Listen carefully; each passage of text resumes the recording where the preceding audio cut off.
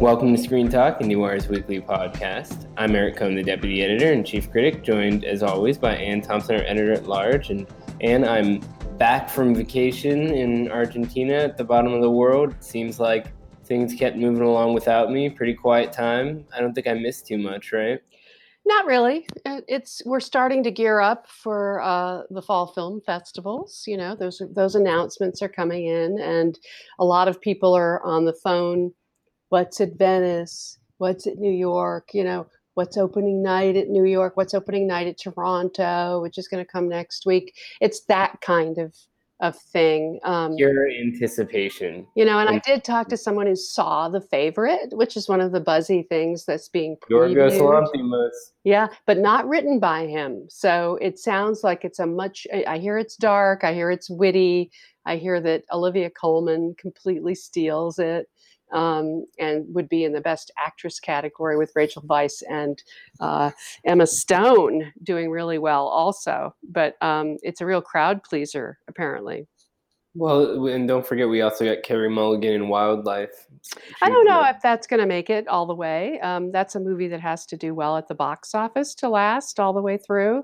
So we'll see if that happens. I know the critics like it, and she's great in it, but I don't know if the movie will survive. Well, it is certainly going to be a bloodbath this fall. Thinking about how many movies are going to be going head to head, it's hard to fathom it right now, but we can sort of start to see it assemble. And it was funny, you know, when I was down in Argentina, I went out for drinks with a couple of journalists there who work at La Nación and also at the film festival Bafisi, and all the Oscar movies come out there right around the Oscars, like right, like they use the ceremony itself sort of as the main marketing metric. So it's interesting to think about how it's like sort of for us, these movies come out and that's part of the insanity, whereas in other parts of the world, it's sort of like after the nominations and all that kind of stuff, that's when people get to receive those films. So they're sort of processing a much smaller pool. What we're having to deal with is much more kind of decentralized. Right. What's interesting about what you're saying is that there are people who like to sort of complain about the Oscars and sort of poo-poo them and put their nose up at them as if they're some kind of corrupt, you know, ancient, out-of-date institution. And of course, they do need to modernize in many different ways, which we always can discuss. But the truth is that a lot of movies wouldn't get made and wouldn't get out into the marketplace around the world if they didn't have the Oscars as a major marketing engine for them. And that even with that, even though it looks like there's a lot of films that everybody's sort of hovering around and looking at, I have to tell you, when I go through all the titles and look at the charts that I'm putting together, the prediction charts, which are all sort of starting to go up, you have to recognize that only a few of them are going to go through this filtering process of these festivals in the fall and actually come out on the other side looking strong and good. Right. When you talk about blood on the floor, you're right. Yeah, no, there's certain things where you're sort of like, I can't wait to see this movie, and then it premieres, and everyone's like, and you just move on to the next one. And right, and it's you know, Telluride is going to have a very good lineup, and we're already hearing about, you know, we see First Man is going to open Venice, Roma is going to be. Talk about that. So First Man, that's pretty big news because I remember early this year we were talking about this, and there were all kinds of questions about whether or not this movie would be done in time, whether it would even have. He's still editing it. I saw him at the opening night for the finally opening. Don't worry, he won't get far on foot. I saw him there, and he's an anxious wreck. He's working on editing the movie. He hasn't finished it, believe me. Well, and it is his first studio film, even though he already won Best Director for La La Land. He's a super young guy. Which also opened Venice, by the way. So he's following up that tradition, as a lot of these filmmakers are wont to do. And Gravity premiered in opening night Venice. So Cuarón is likely to bring Roma there. We're assuming Roma will be there. But it'll be the centerpiece at the New York Film Festival, which we know for sure. Right. But so with respect to First Man, I think it's pretty interesting too, because next year is the 50th anniversary of the moon landing. There's all these, SpaceX is really big right now. I feel like this movie just looks like with the Ryan Gosling factor and the trailer, which looked very promising, this could be a very commercial film.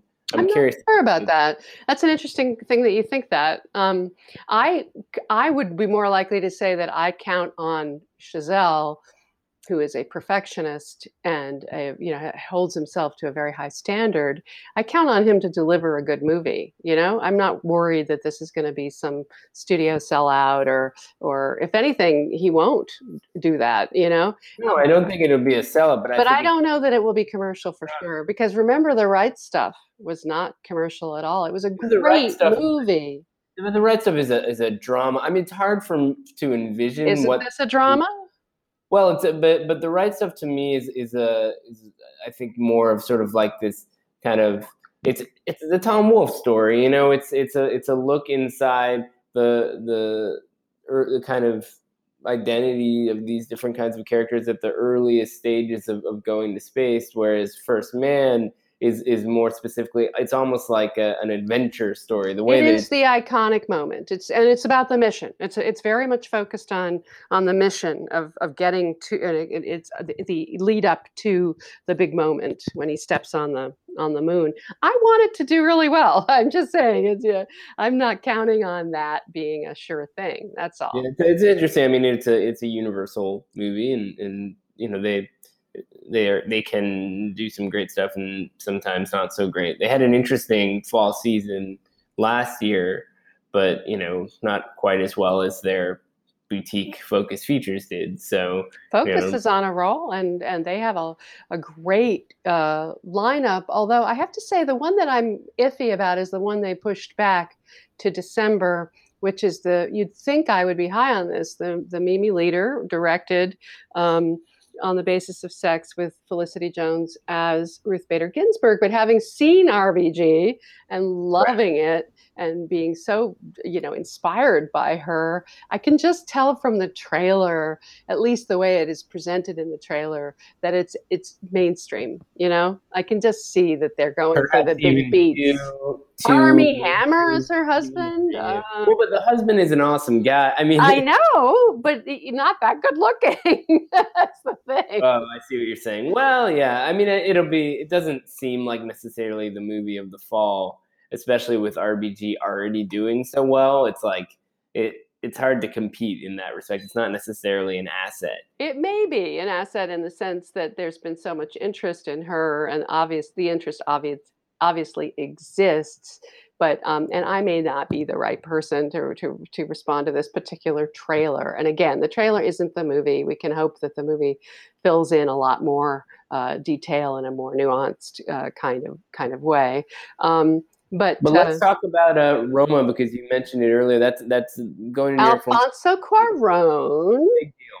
and it's black and white, and it's 70 millimeter, and it's And Dolby Atmos. Apparently, the sound is amazing in this movie, and it's But so Netflix. what we don't really know yet, there are a couple of things we don't really know, is how is this movie going to be presented to the world in a way that recognizes whatever cinematically Cuarón, Mr. Gravity, has done this time around, while They're also going to a lot of festivals is answer number one, and they're it's got to be seen on that big So screen. we're going to see it on many different screens, many different festivals, and I think that they are also going to look at a limited release for it. And again, the other news of the week was Lisa Taback, the sort of top level Oscar strategist who used to work with Harvey Weinstein for many years, going over to be on staff with her team at Netflix, to move over there and take over not all of their awards,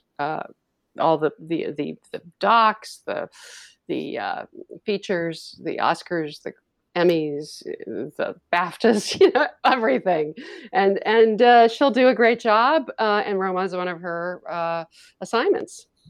Yeah, I'm so curious about that. I mean, obviously Netflix has made a couple of different efforts to get into this space with familiar players. They already had Julie Fontaine over there, but Lisa Taback's credibility in award season is basically unparalleled. So it'll be interesting to see, what films could have had the Taback bump this season that now won't, as well as how Netflix's award strategy might develop in a way that could get beyond the hump they've been, kind of pushing to get over. She helped them get those 4 nominations for Mudbound and The Wind for Icarus. So she was involved along with a very substantial group of people over at Netflix, and they all worked together in sync. So Julie Fontaine wanted this to happen, and so did the people on the doc side.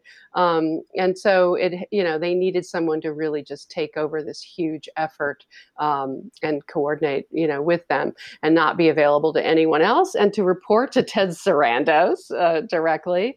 I think it's major, but they still need to be in theaters. I think, Yeah, especially with a movie like Roma.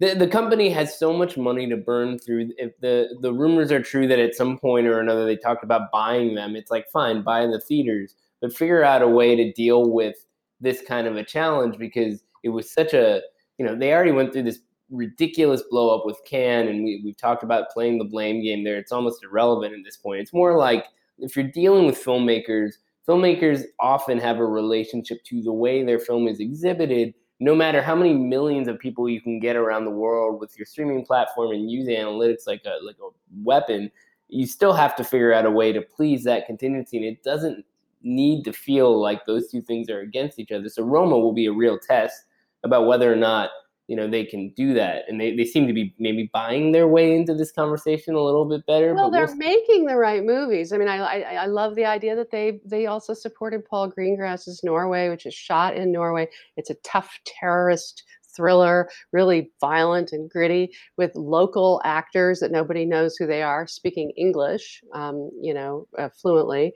I mean, I want to see that too, and I want to see where that goes, and where to mention the other stuff Orson Welles movie, yeah. On the Other Side of the Wind, or the Morgan Neville doc about Orson Welles. Yeah, no, I mean, look, Netflix.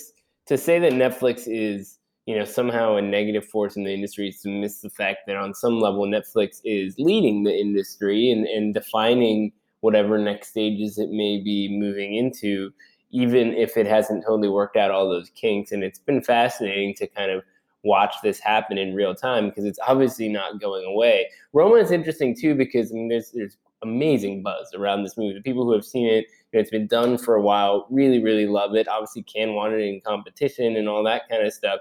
But they didn't want it in competition. They did. No, they didn't. They couldn't. Well, they couldn't because they offered it a non-competition slot, which is why Netflix turned it down. Right, but I mean, if Netflix had agreed to the theatrical releases or whatever, if they something could have been in competition if they did a theatrical release, which they would never do. Right. Exactly. That is sort of more of a technicality than anything else. It's really frustrating, but the people are excited about this movie. It's also it's a black and white film in Spanish. It's not like you can assume it's going to be everyone's favorite movie. No, right? It could be. It could wind up being, by the way, the Mexican submission for the Oscars. Right. That would be pretty likely. And it's also very autobiographical. It's set in the 70s. It's about his family, his mother, and it's apparently the way that the sound is used. It's very immersive. And so that's become part of the issue is where they can show it with that kind of technical sophistication. Yeah, and how is that going to adapt to the Netflix? Like, how are people going to watch it at home?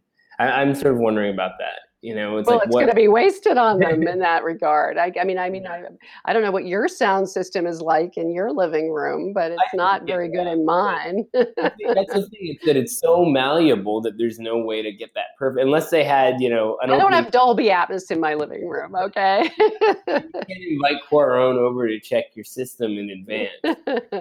I mean, Christopher Nolan may have said that he apologized to Netflix after talking negatively about them, but it's hard to imagine a purist like that going over to that side without at least being able to control to a large degree how people might be able to see this film in theaters. We can assume there will be a bigger theatrical release for this movie than they've ever done before, at least on the scale of what they did for Mudbound, and probably bigger. And I'm very, very curious to see how that rolls out, because it's against their policy, you know.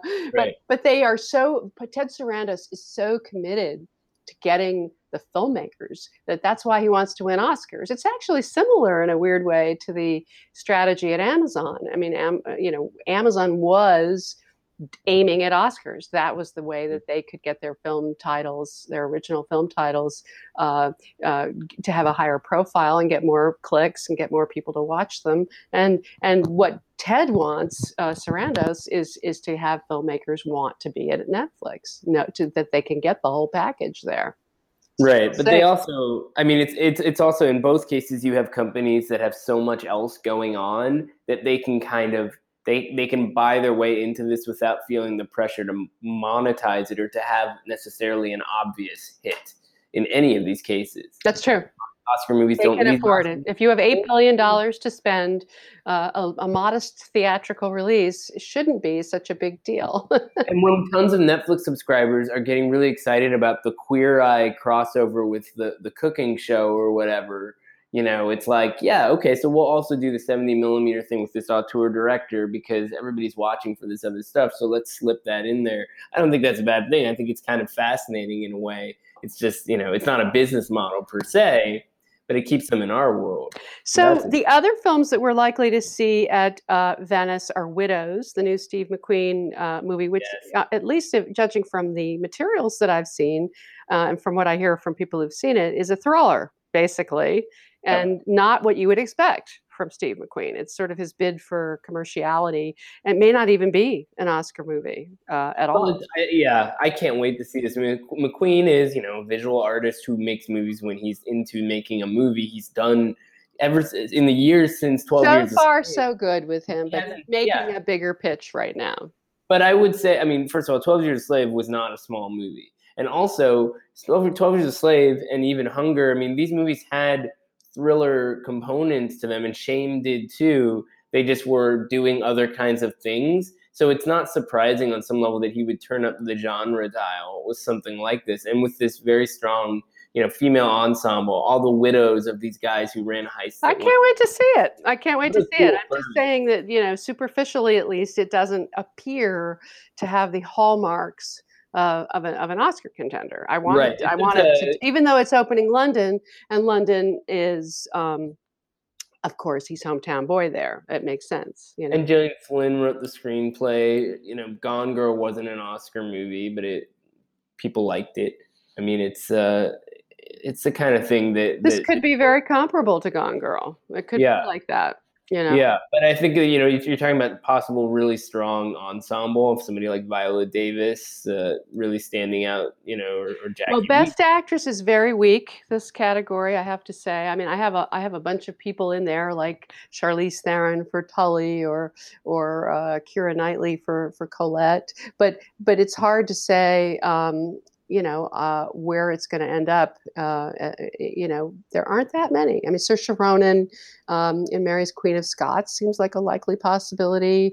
Olivia Colman, as we suggested, but where are we going to end up? There are not that many of them this year. It is definitely going to be unpredictable. I mean, it doesn't feel like the year that Moonlight and La La Land came, you know, kind of went head to head. That was a weird year that kind of felt unpredictable, and then Moonlight kind of gained more traction than I think most people were predicting. And it was like there are years in which you have some really cool movies that make things kind of uncertain, but now it's like we definitely have some movies that would not be surprising to see become major front runners, like A Star Is Born.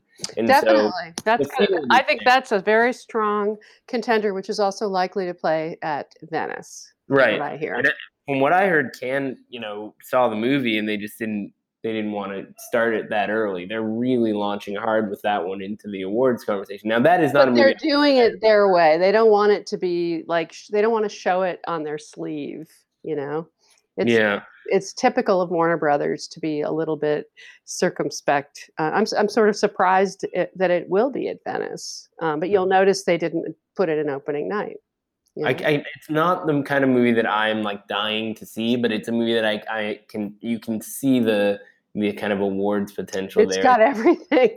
It's got everything. And Lady then Gaga. and then the other movie which I cannot wait to see, which is not finished yet, is If Beale Street Could Talk, which is of course Barry Jenkins' follow-up, and you can imagine that he's very anxious about that, following up Moonlight, and he's adapting James Baldwin, and there's several stories interlocked. A young couple. He doesn't have major stars.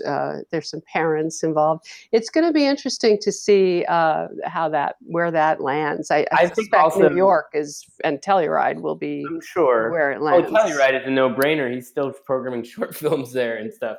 But I think it's important to manage expectations with this one for a couple of reasons. I read the book, and it's a beautiful book, the James Baldwin novel, and I could see it in the movie in my head when I was reading it because it's very expressionistic and understated and very Barry Jenkins. But one has to remember that Moonlight was a very beautiful, understated drama. And for most people, it was the only introduction to this filmmaker. He had one other film he made before this, and not a ton of people saw it. And I think what it'll be interesting to see You is mean Medicine for Melancholy? Melancholy. It was a good movie, very different from Moonlight. And I think it'll be interesting to see how expectations for Moonlight may not be the best thing for a very kind of quiet romantic film like this. I can't wait to see it. I'm sure it'll be beautiful and there'll be a lot to talk about with it, but I think it's going to be a quote unquote small film, one that I personally can't wait to see. But for the purposes of the awards conversation, it's really hard to figure out what is the best spot for this movie. Not the festival question, but just in terms of how it's going to fit in with all this other big stuff. Like Star is Born versus Beale Street Can Talk is a conversation not worth having. These movies are Oh appealing to. no, they're total apples and oranges, and there's no Yeah. reason to even think in those terms. This is about what, again, you're right. These are very high level filmmakers who have done well in the past, who are coming back into the conversation with new work, and there's expectations attached, and how those filmmakers end. I mean, for example, I want to see the Sisters Brothers from Jacques Audiard, his Yeah, I English think I about language film, and I hear John C. Riley is amazing in Yeah, that I mean, movie. Jacques Audiard is the biggest director in France, and it's always a question when guys like that make their first English language film. But it's got a terrific cast. I'm sure Joaquin Phoenix is really good in it too, and it's a western and probably very violent given his mo. So there's a question mark there. I'll tell you the one I'm really curious about. Not sure if it's going to show up at a festival or not, but I know it's on the schedule. Is this film called Green Book Yeah, with Viggo that looks good to me too. Mahershala Ali as Yeah, this African American pianist touring the South in the '60s, and it's directed by Peter Peter Farrelly. Farrelly. I I know. mean, I know.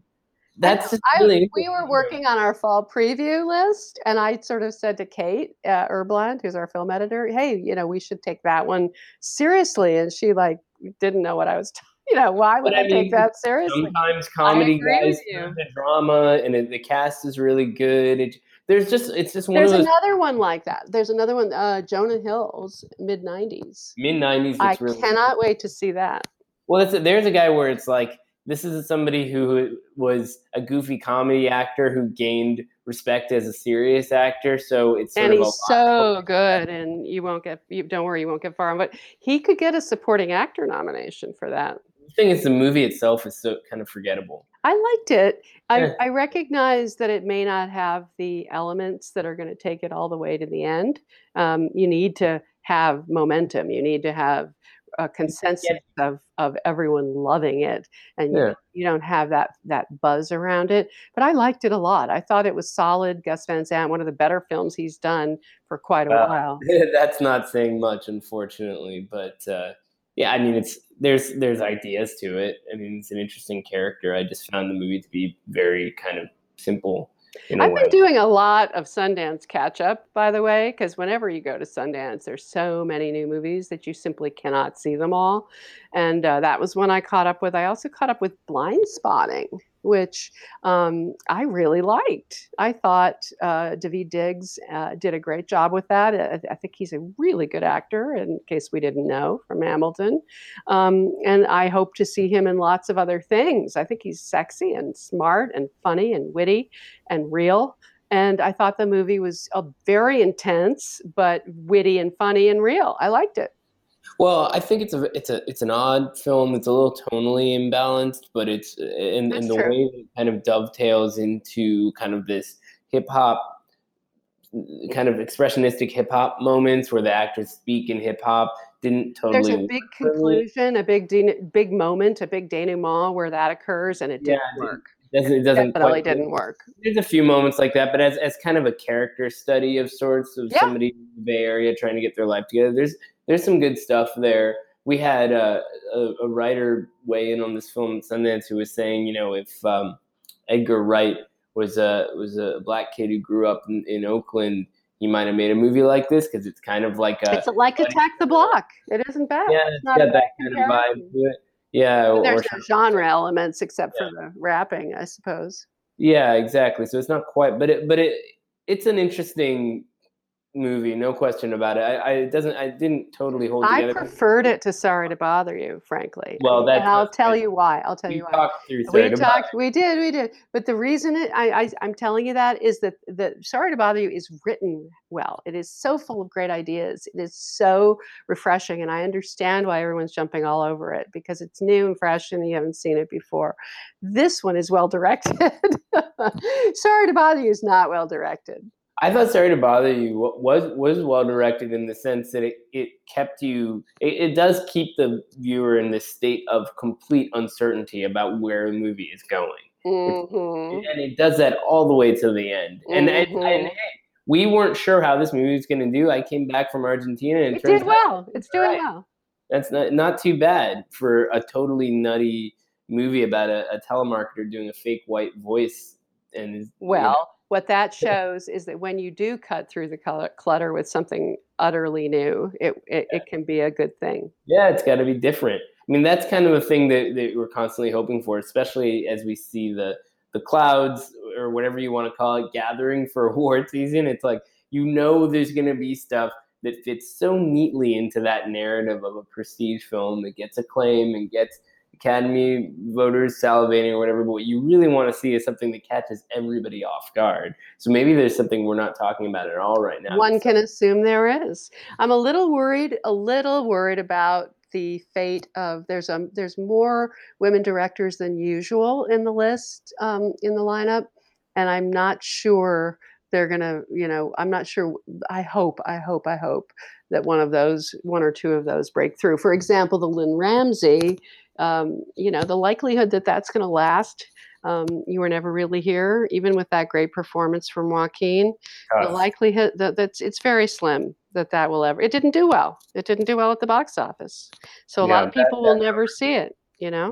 that'll be a conversation. I mean, you can feel it already starting to take shape, but as soon as we see these lineups, we'll really be able to dig into that. So I guess by next week We'll we'll have have more intel. Yeah. we'll have those details.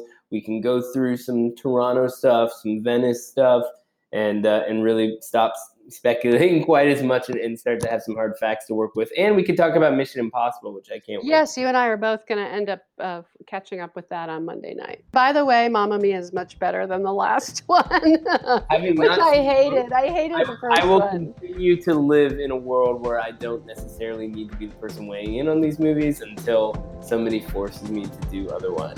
So Okay. Until next week. Bye, Eric.